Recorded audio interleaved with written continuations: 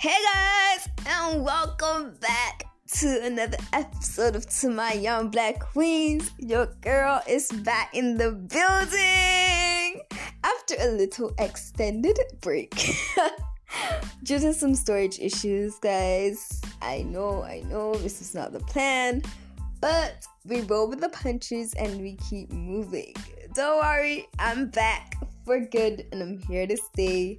So, first of all, I want to thank you guys for getting me to 185 listens on Anchor. You guys are so awesome. You guys don't know how much this means to me. But let's jump right into it today. So, today we're talking rolling with the punches. Yeah? Now, everything might not go how you want it to go. Things do happen, life happens, and we roll with the punches. We get up and we go again. For example, you got some assignments to do, and they're taking a bit longer than you need them to, and hey, you get handed late. No fuss, no stress. There's nothing you could have done to prevent it. So, you just roll with the punches, yeah?